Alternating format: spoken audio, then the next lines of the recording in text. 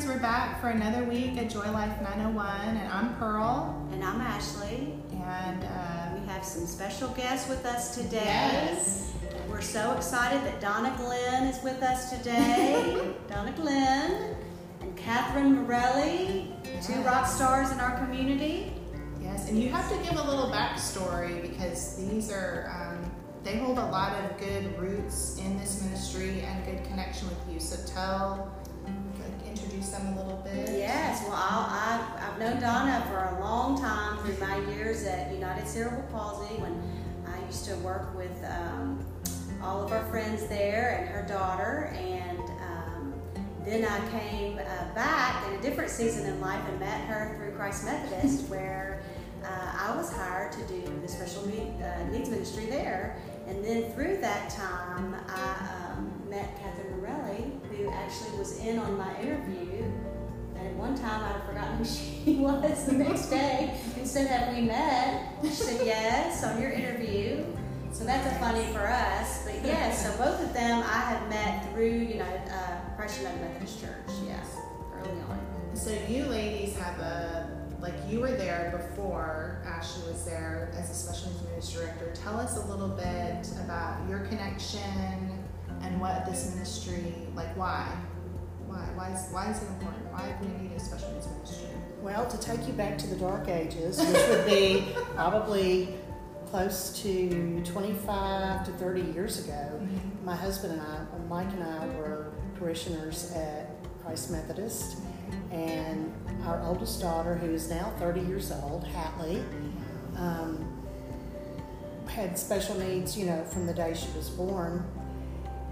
And we had her in a regular Sunday school class at Christ Methodist. And, a lot of the parents teach the high school kids and the middle school kids. But when Hatley got into what would have been like middle school years for her, it became more and more difficult for her as a special needs young adult to mix in with the average middle school kids. Sure.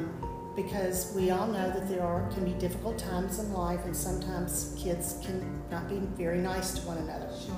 So Mike and I went to the church administration and said, if we could have a classroom and some tables and chairs, could we try to just congregate some of these special needs kids in one classroom at the 9:45 hour, and eventually parents would volunteer at first, Okay. and then we would try to recruit people that weren't parents Sure. to come in and help teach our kids.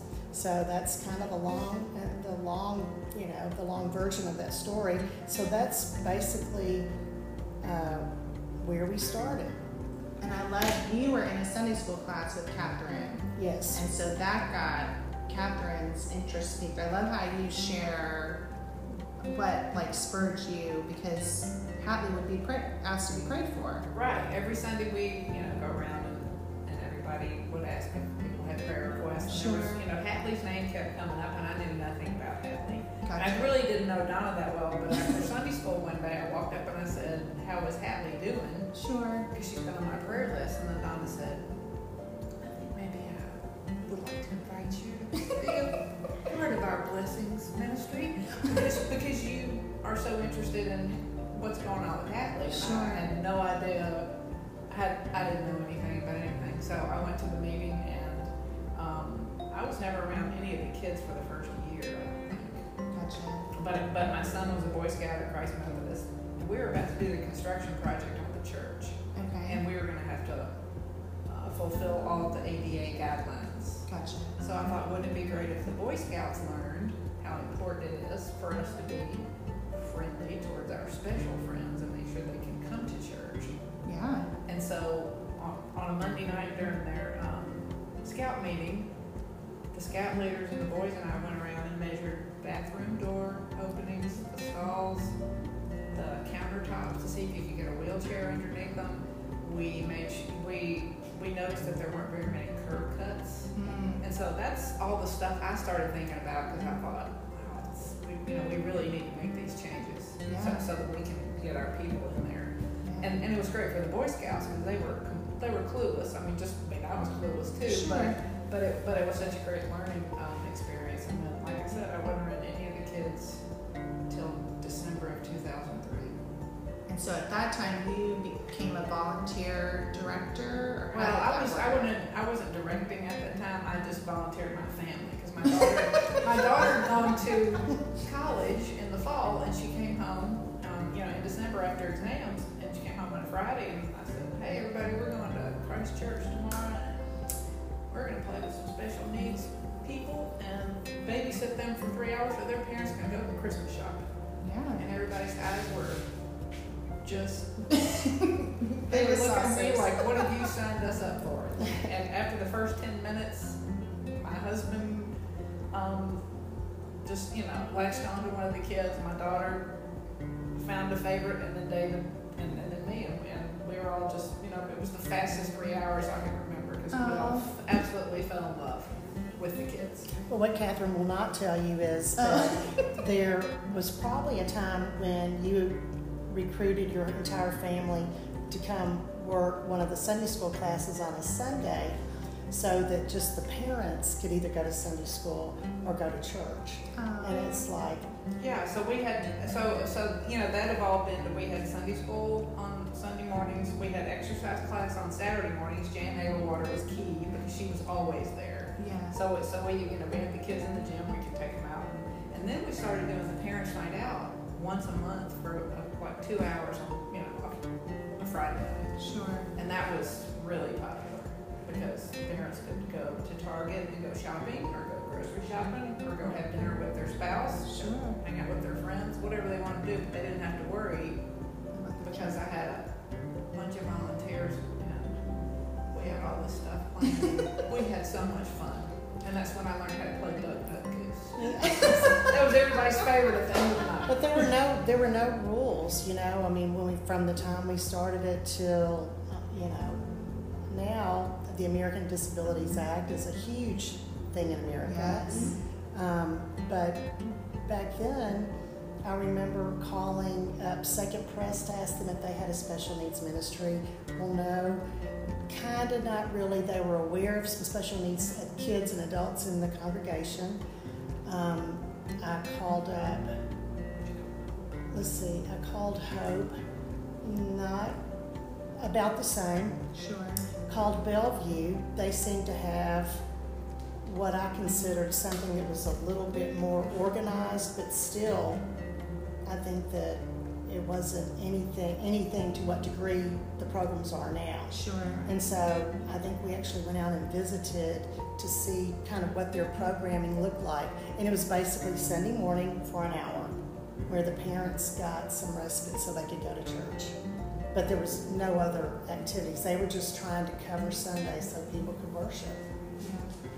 So look what it's, 20 years on, how many churches actually are now involved in We all have, this? yeah, we Much. have a lot of churches now that are, Pearl and I were involved in a disabilities ministry network Yes. at one time, and that was kind of a unique situation where we had a friend and our colleague that ran it. She's now since retired, but she would invite people from all over the city at different churches to participate, to learn more about what a special need ministry looked like. She talked about training. She talked about all sorts of different things that pertain to a church providing this type of ministry for their congregation. And I think, we learned a lot through that time that she was running that, and a lot of different churches came and learned, and It was a safe place to ask questions. it really was, yeah. Because I think, ironically, there are even people who go through seminary and there's no class, and I could be wrong, I'm no seminary expert, but there were pastors that would come sometimes and they didn't know how special needs individuals, especially those that were nonverbal, fit into the theology of salvation. How does that work? You're just like anybody else. Yeah. Yes, yes. So it just was a sweet, safe place to ask questions. And I thought so brave of somebody to have that question and like give it a voice, because they really want to know, how do we make it work? How does that happen? And I was thinking, you said like Catherine offered that Sunday school time, like volunteered her family, but what difference did you see that make? Like your face when you said that was so like, that was a meaningful moment for y'all. What was that? How did the families respond? Well, and you know, it started probably with people like Catherine and other Crossroads Sunday School members who would agree to miss Sunday school in order to come help us. But I mean, the parents is like Christmas every Sunday. Sure. If at the last minute we were able to, you know, not break away from the kids, but you know, kids are going to do better with somebody else anyway. Sometimes it was better for us to leave and have an hour of just, you know, undivided attention toward the minister versus being in the Sunday school class with our kids. So whenever a volunteer was available, you know, and I didn't know if there were any rules. Was there we needed 2 or 3? Then now the ratios would probably, that would be lots of rules now. And there should be. Yes. But yeah, it was like manna from heaven. Right. when we had volunteers. No, really. I mean, it could bring a tear to your eye because, you know, you're tired by Sunday. You know, you just like to go to church. Right. Yeah, and one of the things that sticks out is I was at the grocery store during this time and I saw the mother of an old friend, and we started talking and she said, well, I'm retired but I do therapy dogs. And I said, tell me about the therapy dogs. So she said, we go to the hospital and all that. And I went, I think I need you and your friends can start coming to Parents Night Out once a month. That's So awesome. that was magic. And we had the therapy dogs, you know, in the back room at the gym, and we would just let one or 2 kids go in there at a time. We couldn't let them all, just you know. But it was just talk about pure joy that the kids got to, and those dogs were so terrific. And the kids would just hug them and love them, and I thought, man, this is. But that was a God thing. I mean, I was just minding my own business at Kroger, and I see my old friend with those therapy dogs. I was going. But that's how it works sometimes, you know? Yeah, that was really fun. Well, but I think I think Catherine and I would both agree that it's safe to say that without having Ashley around as the leader, providing the leadership for this ministry for the last, I thought it was 25 years. She reminded me it's only about 14 years.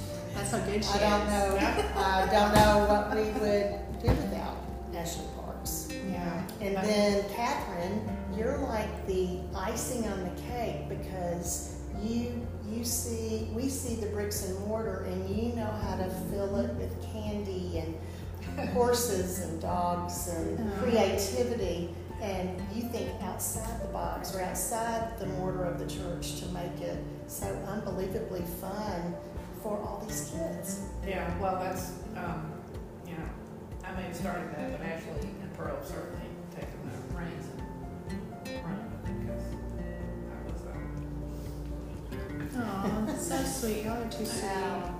Well, what is like a word of encouragement? Because believe it or not, I mean, we're talking and you're saying 25 years ago you started kind of forging, calling churches, figuring things out.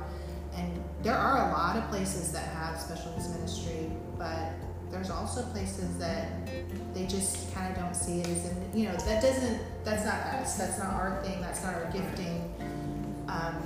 And they may not even realize they have people that it could be reaching. What's a word of advice or encouragement for people that think it's just not that big a deal? I can't even imagine, but I'm sure it does happen where people are more close-minded about it because they don't have anybody in their family that has a handicap, and I'm not just thinking special needs, but special needs as far as cerebral palsy or someone that's just in a wheelchair, or you know, but fundamentally they're developmentally delayed. It's like peeling back an onion. Start looking, start asking around, and you will find people who probably don't know they need the ministry, but they do. Yeah. And I think it also depends on how large the church is, too. And I would be real surprised if there aren't, maybe it's smaller churches that may need it, but they can't justify it yet. Yeah. Or if they have a special needs child, come to one of the existing programs at one of the churches that has it now, whether it's Christ Methodist or Bellevue or Grace Van or Second Press, and the others too. But word of advice, if you build it, they will come. Yeah. I think. Very much so. That's a great description. You have any words you want to share, Catherine, on that note? It was an honor for me.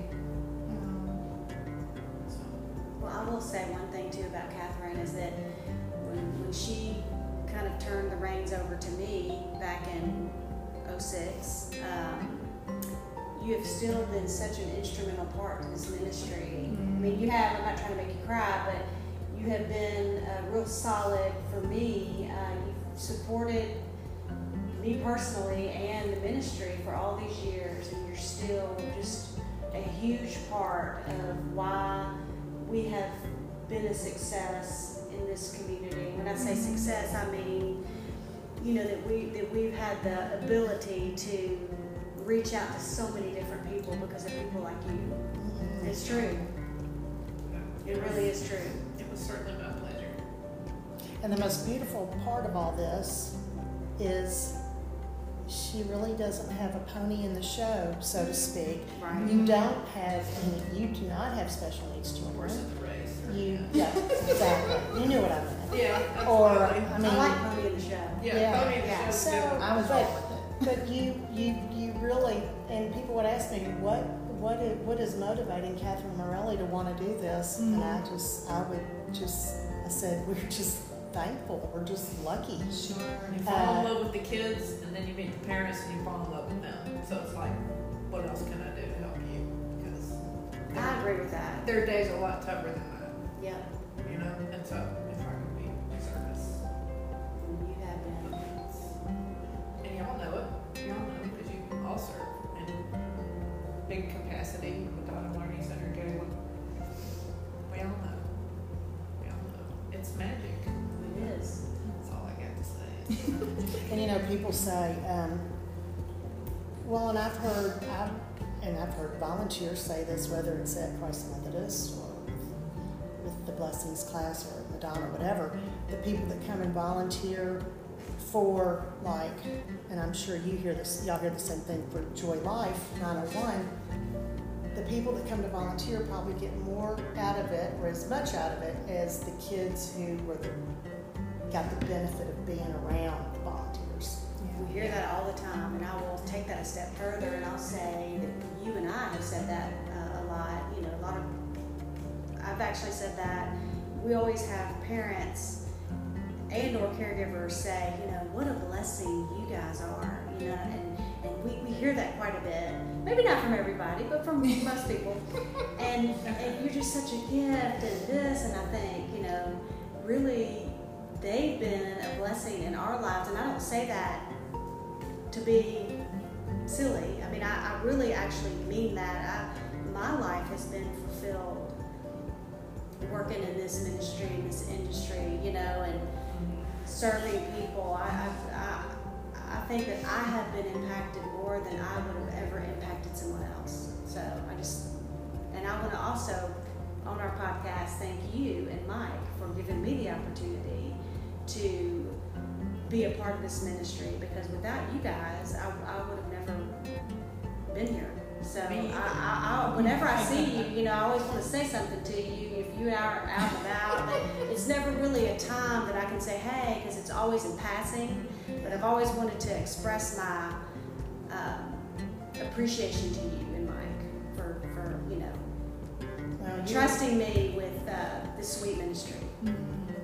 You were a godsend to us, so it's a win-win for both of us there. I love it. I think that's a sweet place to stop and just kind of remind people, stuff could be right in front of you. Like it could be friends you know. I like how you said peel back the onion. I think that's a good reminder for people this week. Just think on that, pray on that, and let the Lord give you joy in your journey.